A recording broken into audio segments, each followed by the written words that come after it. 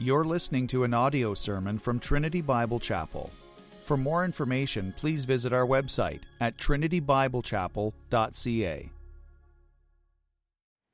In any and every age of church history, the most important activity that pastors and Christians and churches ought to be involved in is the proclamation and defense of the gospel.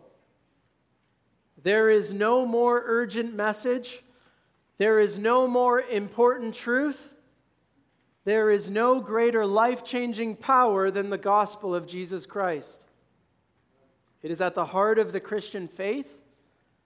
It is central to all that we do. It's the source and it's the power for our salvation. It's what fuels daily our sanctification. And it's the only means by which revival can come to this land. And so really then, it's the only hope for this nation in which we live. And as such, the message of the gospel is one that is constantly under attack, both from without and from within, both from outside the church and from within the church. Whether it be governments around the world and various institutions that seek to silence the gospel witness of the church and of its people, or whether it be false teachers that seek to distort the gospel for selfish reasons, or whether it be cowardly Christians that shrink back from proclaiming the gospel due to fear of persecution, or whether it simply be the failure of one generation to adequately pass on and prioritize the gospel to the next, the advancement and the progress of the gospel is something that the enemy works overtime to try and stop and thwart and come to a halt. Why? Why does the gospel constantly receive such attack and opposition and threat of distortion? Why does the enemy throughout the years of church history, why has he devoted so many resources towards seeking to impede the progress of the gospel? Well, I believe in part it's because of the truths that we're going to see revealed in our verse of Scripture this morning.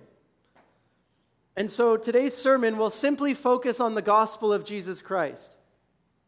And if for some reason me saying that causes you to feel any sort of disappointment or apathy because of your seeming overfamiliarity with the gospel, you think to yourself, I know what the gospel is. I kind of wish you would talk about something else, something that I don't know as well. If you have that kind of a reaction in any way, then may I suggest to you that perhaps you don't actually know how important the gospel is. And perhaps you don't love it and treasure it as you ought. Because if you did, if your heart was so gripped by the gospel of Jesus Christ, then I think your response to hearing someone preach the gospel should not be one of apathy, but rather it should be one of rejoicing and thankfulness and eagerness to hear all that God has for us in this important verse of Scripture today. And so as we look at and as we study Romans 1:16 together, we're going to see no less than seven important and essential truths about the gospel of Jesus Christ. And these truths will serve to remind us of the significance and the centrality of the gospel message and the need and the urgency of its proclamation in our lives and in our church and in our culture and in the world. And so let me read Romans 1:16 and then I'll pray. For I am not ashamed of the gospel, for it is the power of God for salvation to everyone who believes, to the Jew first and also to the Greek. Let's pray. Heavenly Father, we thank you for this verse of Holy Scripture that we can open and study this morning. We thank you, Lord, for the gospel. We pray that you would fill me with your Holy Spirit and control me by your Spirit this morning, that everything I say would be anointed of your Spirit and empowered by your Spirit, and that as your word goes forth, that the lost would be saved, and that the church would be encouraged and strengthened, and that Christ would be brought much glory. And it's in Jesus' name we pray. Amen. The book of Romans, of course, was written to the church in Rome. So Rome was the capital city of the Roman Empire. And it was a vast city with beautiful architecture and a large population. And some of the buildings from this time are still around today. But it was also a city that was plagued with immorality and pagan worship. And there were many in the city that were opposed to the gospel message. Because to confess that Christ is Lord is to infer and imply that Caesar is not. And of course, Caesar was very influential. He lived and operated out of the city of Rome. We learn from the first word in Romans that this letter was written by Paul. And this book is somewhat of a magnum opus for Paul. It's his greatest work. It's his most complete expression of his theology and the finished work of Christ and of salvation. It's really then an extended commentary on the gospel of Jesus Christ. 16 chapters unpacking the gospel and its implications for our lives. It's well known that the book of Romans was very influential in Martin Luther's life and his theology.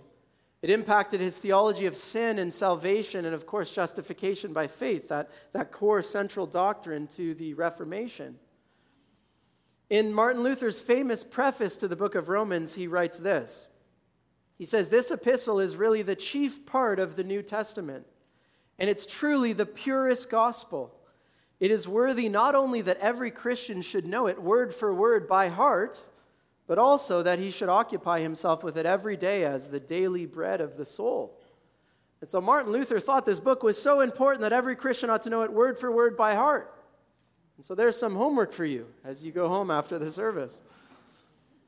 But all that to say, this is a very important book with a very important message. And our verse this morning, and in part the verse that follows it, though we don't have time to look at that one, really provides the main thesis for the book. And so chapter 1:18 and onward is really just unpacking what it says in verses 16 and 17, particularly verse 16. And so you might break it down like this. Romans 1-4 explains justification by faith, which is alluded to in verse 16 and explained further in verse 17. Romans 5-8 explain the nature and the extent of salvation. And Romans 9-11 explain how the gospel is a message that is meant for everyone, both Jew and Gentile. And so as I previously mentioned, as we study this verse, we're going to see no less than 7 truths about the glorious gospel of Jesus Christ. And these truths ought to evoke rejoicing and gratitude and confidence and even zeal in our lives as we are reminded of them this morning. That is certainly my prayer for all of us. Here's the first truth. Number 1, the gospel radically changes lives. The gospel radically changes lives. And so by the time we get to verse 16, Paul has already referred to the gospel 3 times in this letter. He's referred to it in verse 1, in verse 9, and in verse 15, and so it's already becoming somewhat of a theme. And the first word in verse 16 is the word "for," and that means it links verse 16 with the verse that precedes it in verse 15. And in verse 15, Paul says that he's eager to preach the gospel to the Romans, which begs the question, why? Why is Paul eager to preach the gospel? Well, verse 16 answers that question. But for this point, I want to focus in on the second word of this verse, that little word "I," that first person pronoun, I. And as you consider that word, consider afresh for a moment who it is that is writing this letter and who it is that penned this wonderful statement about the gospel. It's Paul. It's Paul. It's the one who, according to Acts 7 and 8, used to ravage the church and oversee the imprisonment and killing of Christians for preaching the very message he is now so passionate and unashamed about. In fact, they laid Stephen, the first martyr's clothes at his feet as though it was some sort of a trophy. What happened? How is it that perhaps the greatest opponent to the gospel has now become its greatest herald? It's because the gospel radically changes lives. When by God's grace the gospel takes root in the heart of a person, then 10 times out of 10, it will begin to bear the fruit of righteousness in that person's life, and over time the person will be completely and radically changed from who they used to be. They will no longer resemble who they were before they encountered the gospel. And oftentimes we see in the Bible that God chooses and saves and changes the most unlikeliest of people, doesn't he? People like Paul. So that the full power of the gospel can be put on display in doing so, and he can be brought much glory. This is his MO. It's just like him to pick Paul, the unlikeliest of people, to plant churches and to train pastors and elders and to write large portions of the New Testament. I don't think you or I would have picked someone like Paul. But this is God's MO. And he's done this all throughout Scripture. Think about Moses. Speaking to God for the people and representing the people before Pharaoh. And yet he was someone who was slow of speech and of tongue. Or Gideon, who when the angel calls him to deliver the people from the Midianites, he says, "How can I save Israel? I'm from the weakest clan and I'm the least in my family." Or David, who was the youngest of his brothers and was pretty much forgotten about. He had to go find him when Samuel was looking for the right brother to anoint. This is how God works. He's in the business of using the weak to shame the strong and the foolish to shame the wise and put the power of the gospel on display by saving unlikely, unworthy people. In my own life, whenever I'm tempted to doubt, especially toward doubting the power of the gospel, maybe there's someone that I want to see come to Christ, but there's a part of me that doubts that it's even possible. How could that person come to Christ? When I have those moments, all I have to do is think back. This is what I do. I think back to how the gospel radically changed the lives and the marriage of my parents. So my dad was saved in 2001 when I was 13. So now I've just dated myself. You're all doing the calculation. My dad was saved when I was 13, and my mom was saved a couple years after that. And without going into details, their lives were completely different than they were before their conversions than they were after. And if you had told me when I was a young child where they would be now, despite the fact that I would regularly pray for them even as a child, I simply wouldn't have had the capacity to comprehend how it was possible that God's mercy would have been manifested in their lives in the way that it has been. Such that now they have a great marriage. And my dad is a pastor, and my mom works at the church that he's at, and together they've contributed to the discipleship of many over the years. And every once in a while I'll tell Erin, my wife, a story about what my parents were like before they were saved, and she can't believe it because she's only known them after their conversion. And there's no other explanation for how this could be possible than the life-changing effects of the gospel. And perhaps you too can relate. Your own life or someone you know has a similar testimony. The gospel radically changes lives. And so a question we often ask is, how do I know if I'm saved? How do you know if you're saved? Well, your life ought to look radically different than it did prior to salvation. That's how you know if you're saved. When God saves a person, he gives them new desires and new attitudes and new priorities, and that person will begin to increasingly move away from sin, put off sin, and move toward righteousness, put it on. They will grow in the fruit of the Spirit. Put simply, you cannot genuinely embrace the gospel and remain unchanged. Someone who claims to believe the gospel but otherwise remains unchanged is a false convert. Period. They're not saved. Because when the gospel is believed in a person's heart, it will change them from the inside out. Now, sometimes that change is instantly radical, but sometimes it's one degree of glory to another, and over the long haul, there'll be that radical change. But there ought to be change one way or another, such that they no longer resemble who they used to be. Consider these encouraging passages in Scripture, 1 Corinthians 6, 9-11. Do you not know that the unrighteous will not inherit the kingdom of God? Do not be deceived, neither the sexually immoral, nor idolaters, nor adulterers, nor men who practice homosexuality, nor thieves, nor the greedy, nor drunkards, nor revilers, nor swindlers will inherit the kingdom of God. And we have that wonderful phrase, and such were some of you. But you were washed, You were sanctified. You were justified in the name of the Lord Jesus Christ and by the Spirit of God. You're no longer defined by those former sins. You're no longer who you used to be because the gospel has changed your life. 2 Corinthians 5:17 puts it this way. Therefore, if anyone is in Christ, he is a new creation. The old has passed away. Behold, the new has come. You are completely made new. You are a new creation, a new creature with a new heart, because the gospel radically changes lives.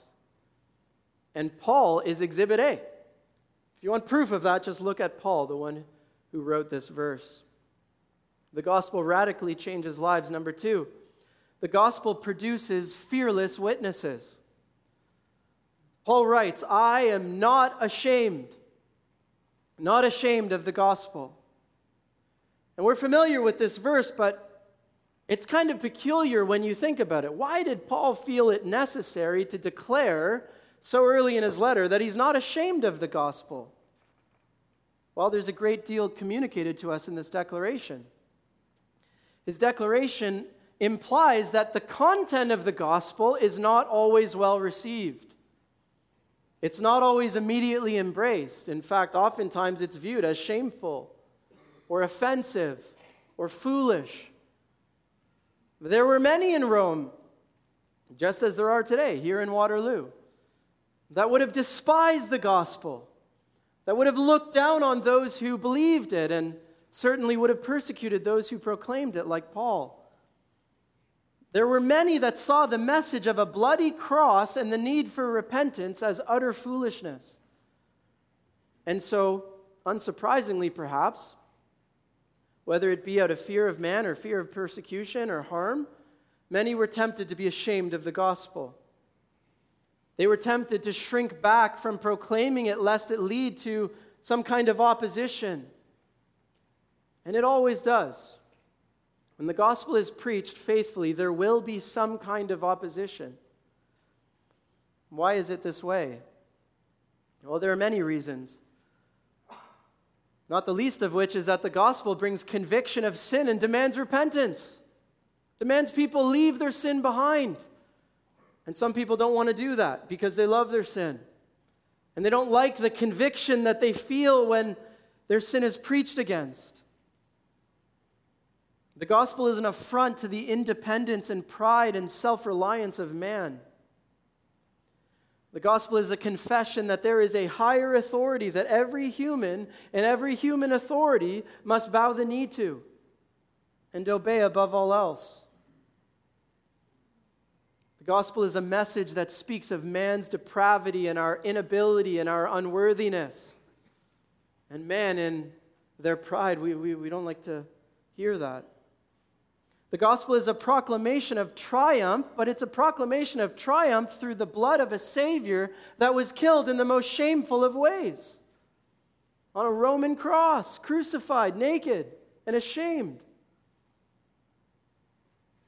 And so there are many, many reasons why the faithful preaching of the gospel might lead to opposition. Robert Haldane, in his commentary on this verse, and commenting it specifically on how there's much in the gospel that someone might be tempted to be ashamed of, he writes this. He says, "No other religion is so offensive to the pride of man. It is also observable that the more the gospel is corrupted, and the more its peculiar features are obscured by error, the less do we observe of the shame it is calculated to produce. It is, in fact, the fear of opposition and contempt that often leads to the corruption of the gospel." In other words, people soften it or they try and take things out of it so that it's not as offensive. But this peculiarity affords a strong proof of the truth of the apostles' doctrine.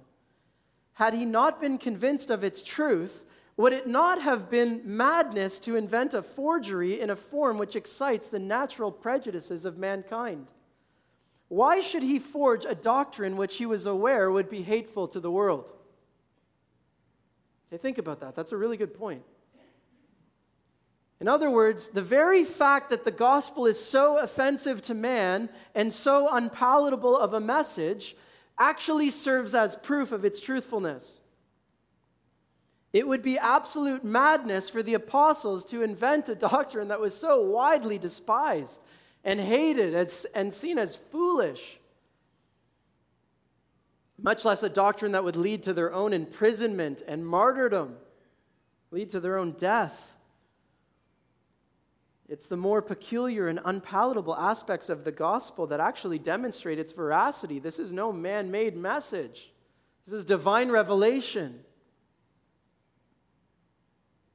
And so Paul, in being eager to preach this gospel to the Romans, he wants the church in this context to understand that he is unashamed. He is not ashamed.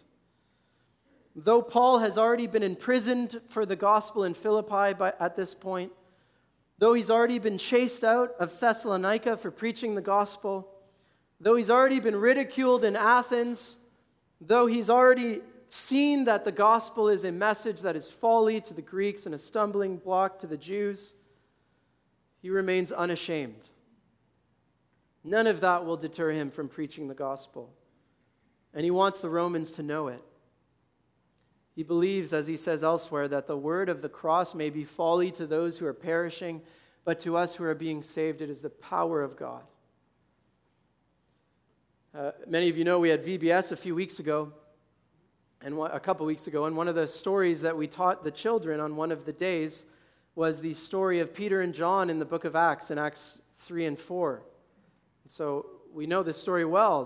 Peter and John go to the temple to pray, and they see a lame man outside of the temple who's begging for gold, but they cannot offer him gold, but what they can offer him is healing.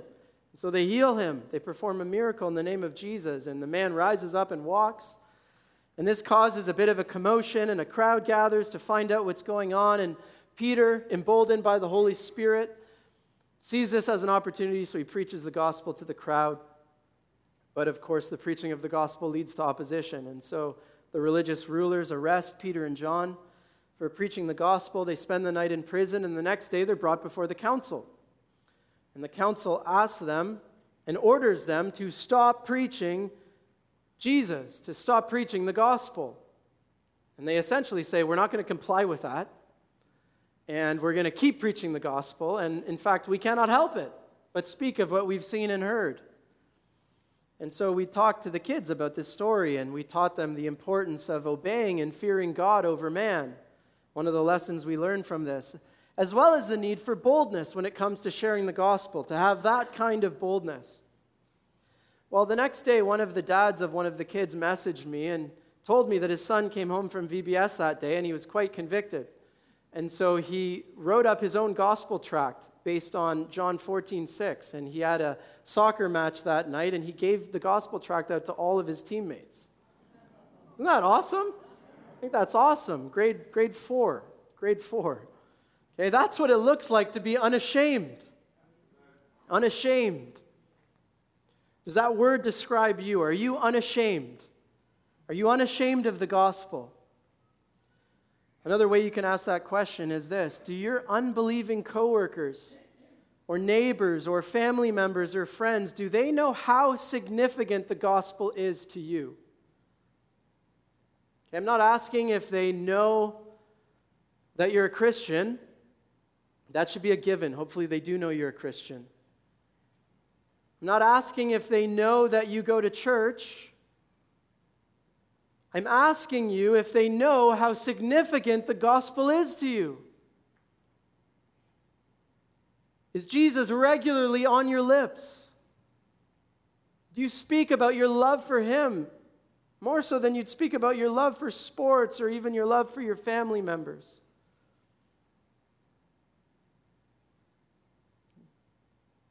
Have you told them about how they too can be made right with God? And how they too can receive salvation through the gospel? Have you unashamedly shared the gospel with them? And here's another diagnostic question. This is one that has convicted me in recent weeks. When unbelieving friends or family members come over for dinner, and you're a family that would normally do family worship at dinner time, do you still do it in the presence of those unbelievers? Or is there a certain amount of fear and shame that you feel such that you refrain from doing so? The reality is, when we think about all that the gospel has accomplished in our lives, how could we ever be ashamed of it? How could we ever be ashamed of the very thing that saved us from hell? It's quite silly when you think about it. That'd be like being ashamed of a parachute that saved you from a plane crash. Doesn't make any sense. It'd be like being ashamed of a life preserver or a life raft that saved you from a shipwreck. It makes no sense. We ought not to be ashamed of that which saved us. We ought to be proud of it. This is why Paul says in Galatians 6:14, he says, "But far be it from me to boast, except in the cross of our Lord Jesus Christ, by which the world has been crucified to me and I to the world." It's not just that he's not ashamed of it, he actually boasts in it. He's proud of it. He glories in it. Indeed, the gospel is an aroma of death to those who are perishing. There's just no way around it. That's always going to be the case. It's an aroma of death to those who are perishing. And those it saves ought not be ashamed of that. Because while it's an aroma of death to those who are perishing, we know firsthand it's also an aroma of life to those who are being saved. And it was such an aroma to us if we are in Christ. And so before moving on, I'll wrap up this point with this warning from Luke 9:26. Jesus says this, "For whoever is ashamed of me and of my words, of him will the Son of Man be ashamed when he comes in his glory and the glory of the Father and of the holy angels." Whoever is ashamed of Christ and his words, Christ will be ashamed of him. May that never be true of you or I. The gospel produces fearless witnesses. Number 3, the gospel is a proclamation of good news. It is a proclamation of good news. As we continue to break down this verse, we finally arrive at the key words, the gospel. Paul says, "For I am not ashamed of the gospel." And we use this word a lot as Christians, gospel. I've used it, countless times in this sermon already. Gospel, gospel, gospel. Well, what is the gospel? Do you know what the gospel is? Are you able to define it? Would you get nervous if someone asked you what the gospel is because you're not sure? Can you articulate the gospel? Can you give a defense to anyone who might ask for the reason for the hope that is within you? What is the gospel? Well, before I answer that, I want to explain 3 things that the gospel is not, just to be clear, because sometimes the gospel can be confused with these 3 things. 3 things that the gospel is not. Number 1, the gospel is not the Bible. It's not the Bible. It's revealed in the Bible, but it's not the Bible. A few years ago, I was preaching on the corner of King and University on a Friday night at street evangelism. And a man came by and sat down and was listening to the preaching. And I couldn't quite peg if he was appreciating what I was saying or if maybe it was an aroma of death to him. But he was listening intently. And so once I got down from the box, I went over to him and asked him, "What do you think of what I was saying?" And the first thing he told me is that he was a pastor. And then he proceeded to tell me that he thought it was ridiculous that I and the rest of the team thought that we could adequately share the gospel with someone in just a few minutes on the corner of a street. And I found that kind of strange. And so I asked him, "Well, what do you think the gospel is?" To which he responded, "The gospel is the entire Bible from Genesis to Revelation. You can't share the entire Bible with someone in just one conversation on the streets." Okay, That's wrong. That is not true. The gospel is not synonymous with the Bible. It is not all of Genesis to Revelation. Secondly, the gospel is not your testimony. Okay, if you share with a loved one about all that God has done in your life, how you aren't the same person who you used to be, you describe who you used to be and now who you are by God's grace, if you share that but you don't explicitly speak about the person and work of Christ, then you may have shared your testimony, but you haven't actually shared the gospel.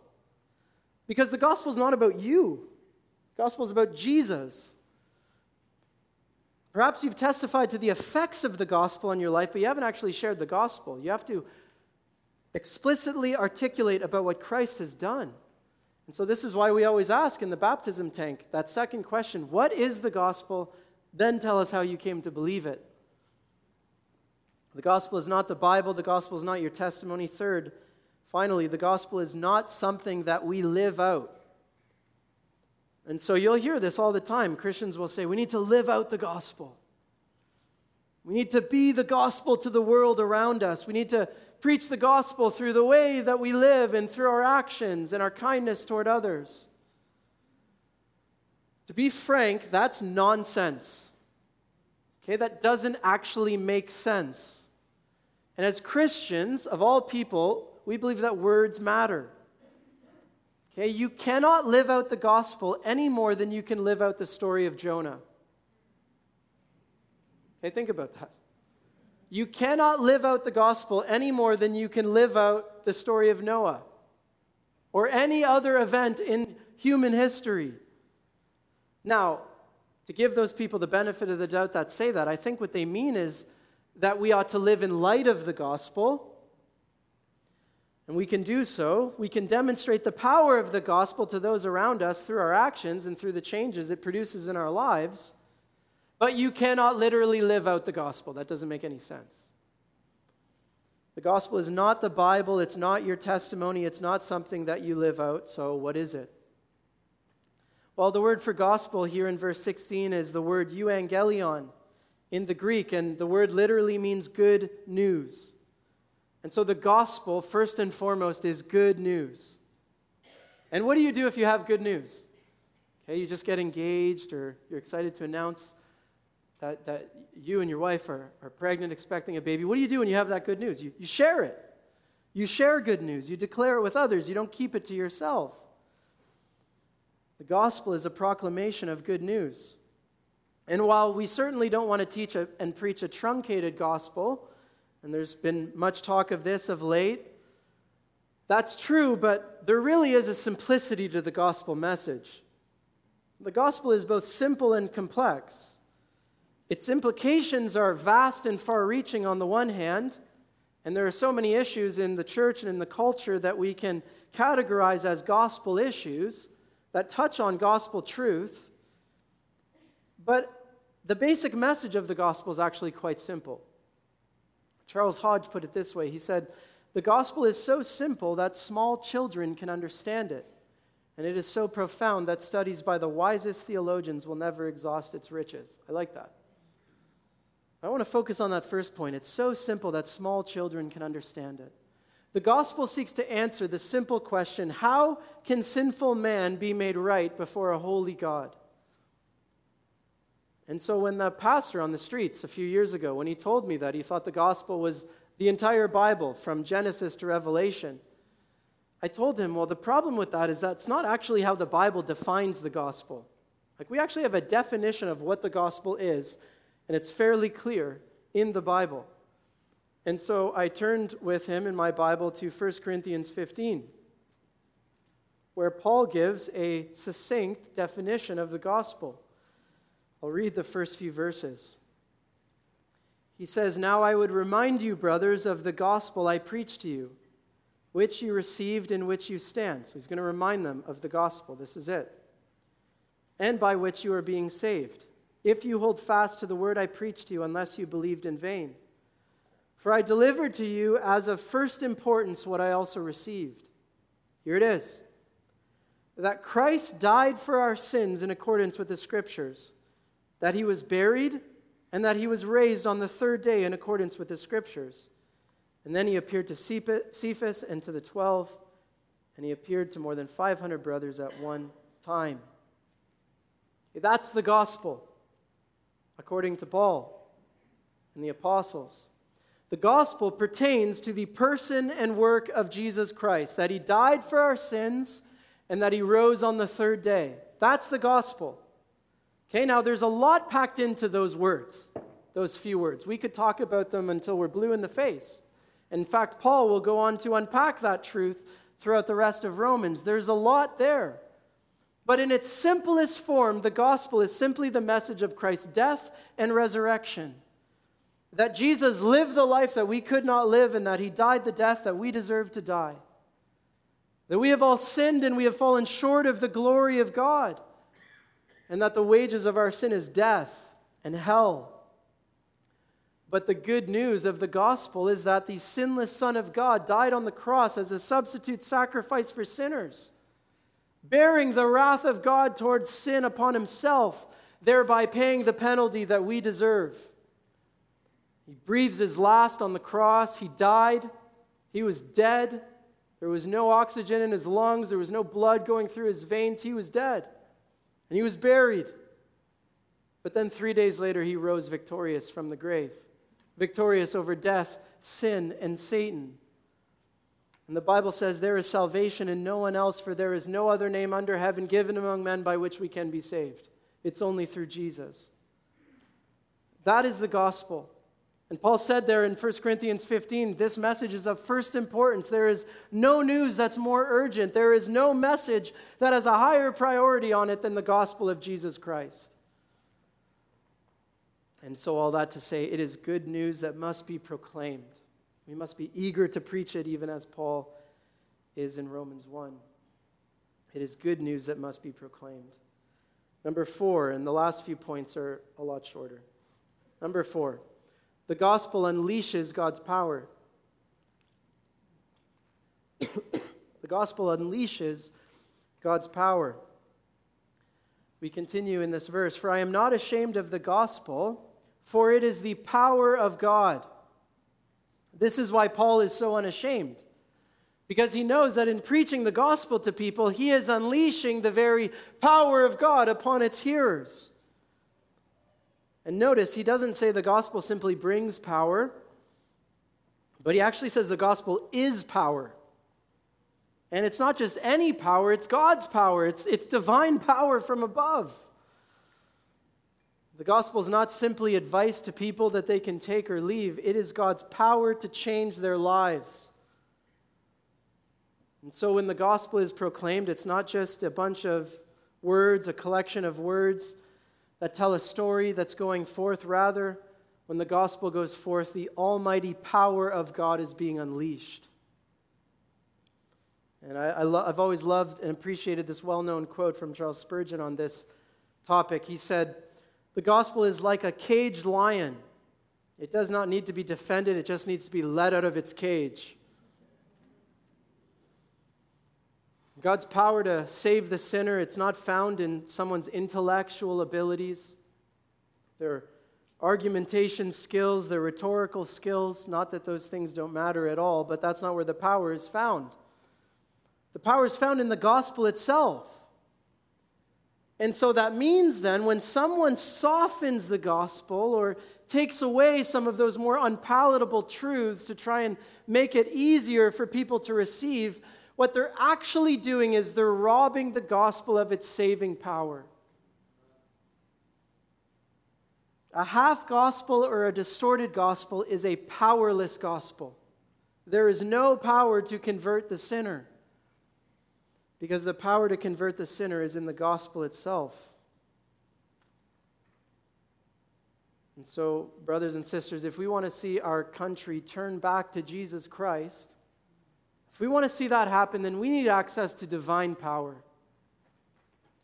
If we want to see this country repent of all its heinous sins, and they are legion, then we need access to a greater power than we have in and of ourselves. I think we all understand that. And the power is found in the gospel. The gospel is the very power of God to transform lives, and to transform marriages, and to transform families, and to transform cultures, and to transform nations. Such that one day we know, because of the faithful proclamation of the gospel, there is a day coming when men and women from every tribe, tongue, and nation will be gathered around the throne, worshiping Christ in all of his glory. Why? Because the gospel unleashes God's power.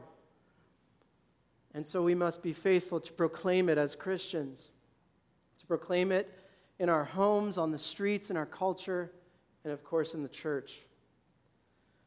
The gospel unleashes God's power. Number 5, the gospel saves sinners. For I am not ashamed of the gospel, for it is the power of God for salvation. Okay, the gospel is not without a purpose. It's not without an aim.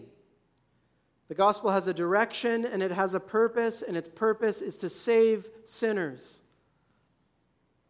And so, of course, this also begs a question, and the question is, what do we need saving from? We talk about salvation a lot, but why do we need saving in the first place?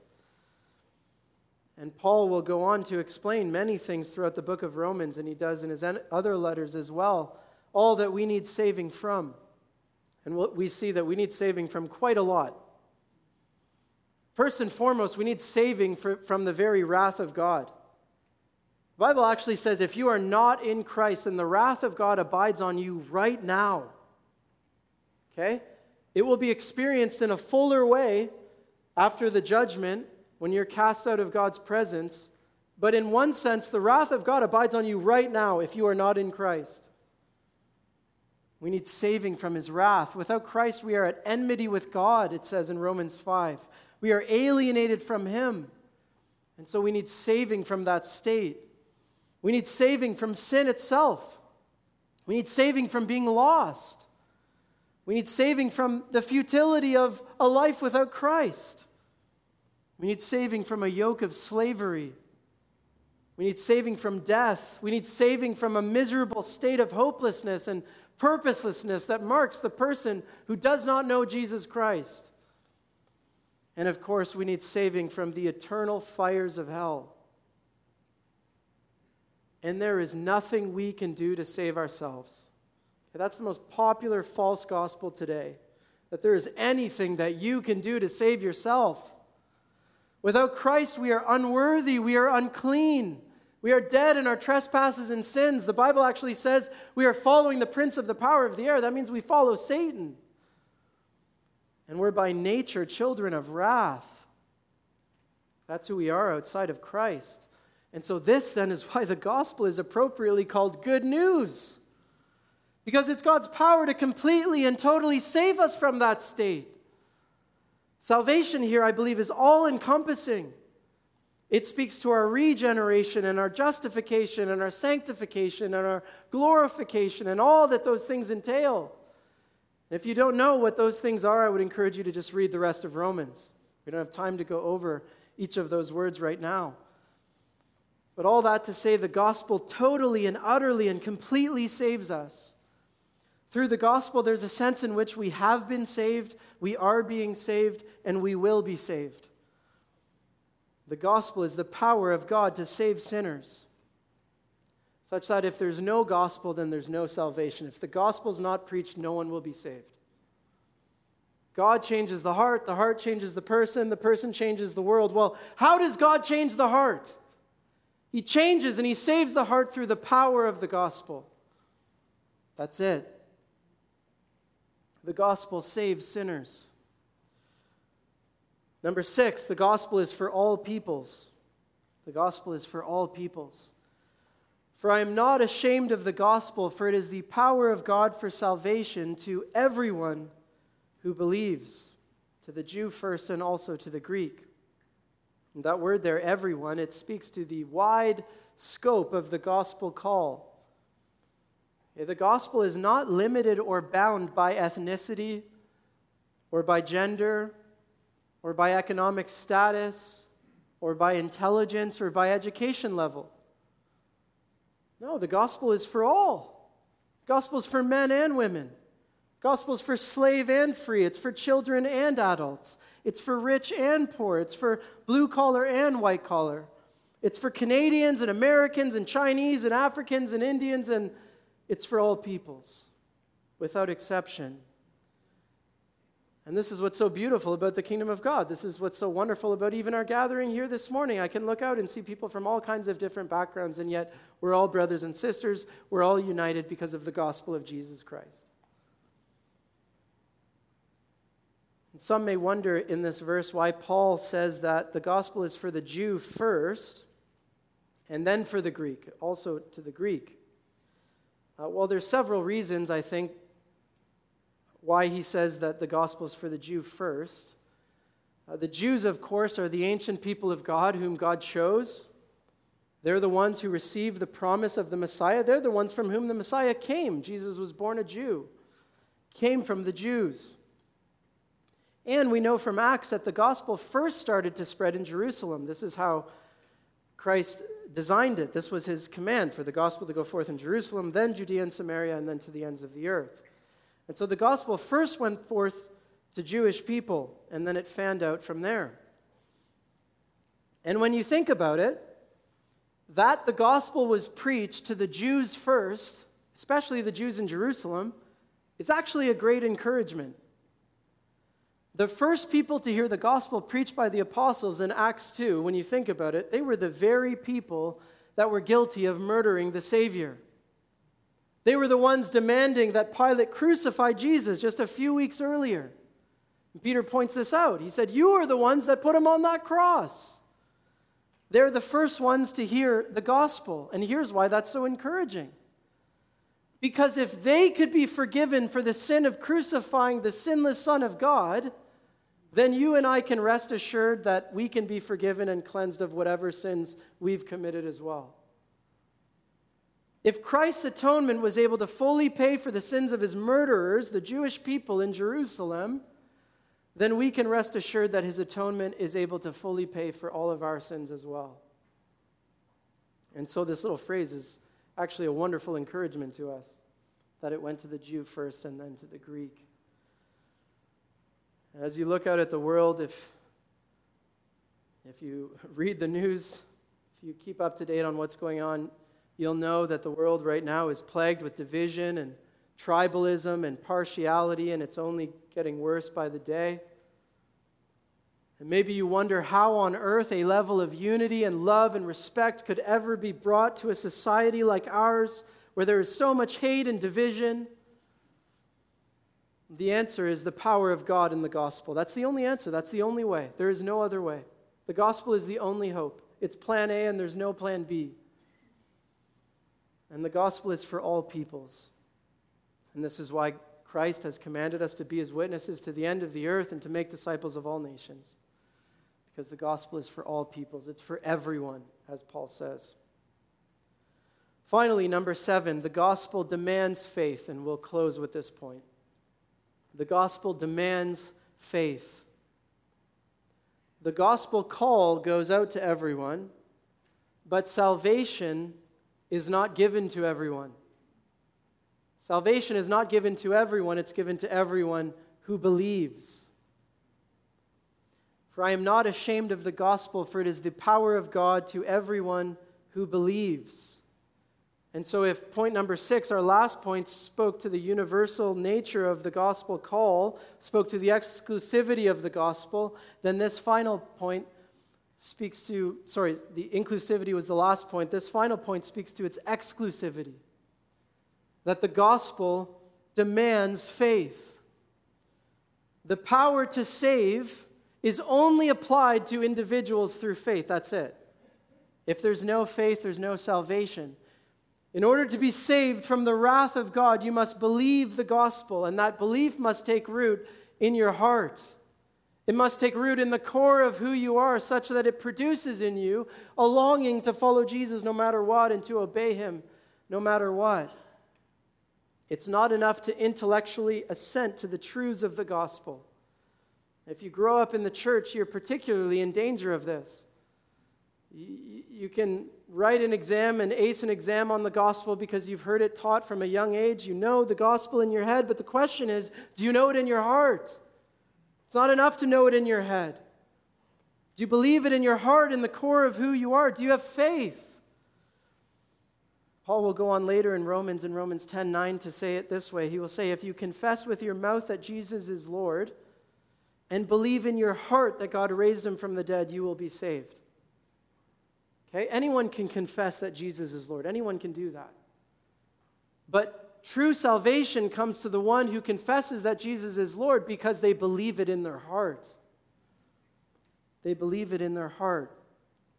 And so I leave you with this question. Do you believe the gospel? Have you repented of your sins and put your faith in Jesus? And if you haven't, why don't you do it right now? Wouldn't it be great if today was a day of salvation in this place? Why not receive the gospel by faith right now? Come to Jesus right now for the forgiveness of your sins and for salvation and everlasting life. To have the power of God unleashed upon your life and to begin to change you from the inside out.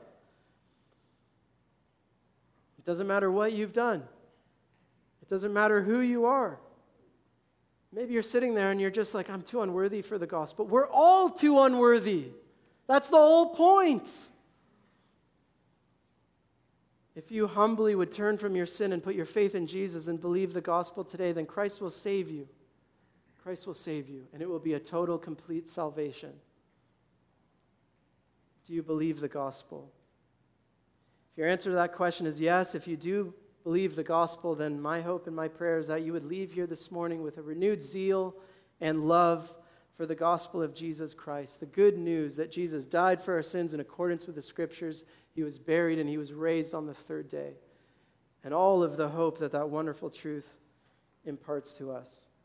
May you truly be able to echo the words of Paul in Romans 1:16 and say, "For I am not ashamed of the gospel, for it is the power of God for salvation to everyone who believes, to the Jew first and also to the Greek."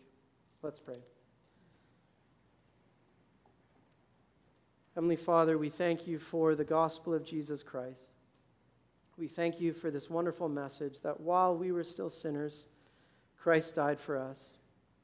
Lord, we pray for anyone who is here this morning that has not turned in repentance and faith to the Savior to receive salvation. Would you cause them by your Holy Spirit and by your grace to do so even right now? As they consider the words that have been sung, as they reflect upon the time of the Lord's Supper that they've witnessed, as they consider the words that have been preached, we pray that they would bend the knee to Jesus Christ, that they would hand all their sin over to him and receive his righteousness in its place by faith in the gospel. For the rest of us, Lord, may you empower us by your Spirit to go here unashamed of the gospel and help us to be faithful to proclaim it in our daily lives, in our homes, in our families, in our culture, in the church, in the world. We are not sufficient in ourselves to do this, but our sufficiency is from you. So would you please empower us to walk in this way. And it's in Jesus' name we pray. Amen.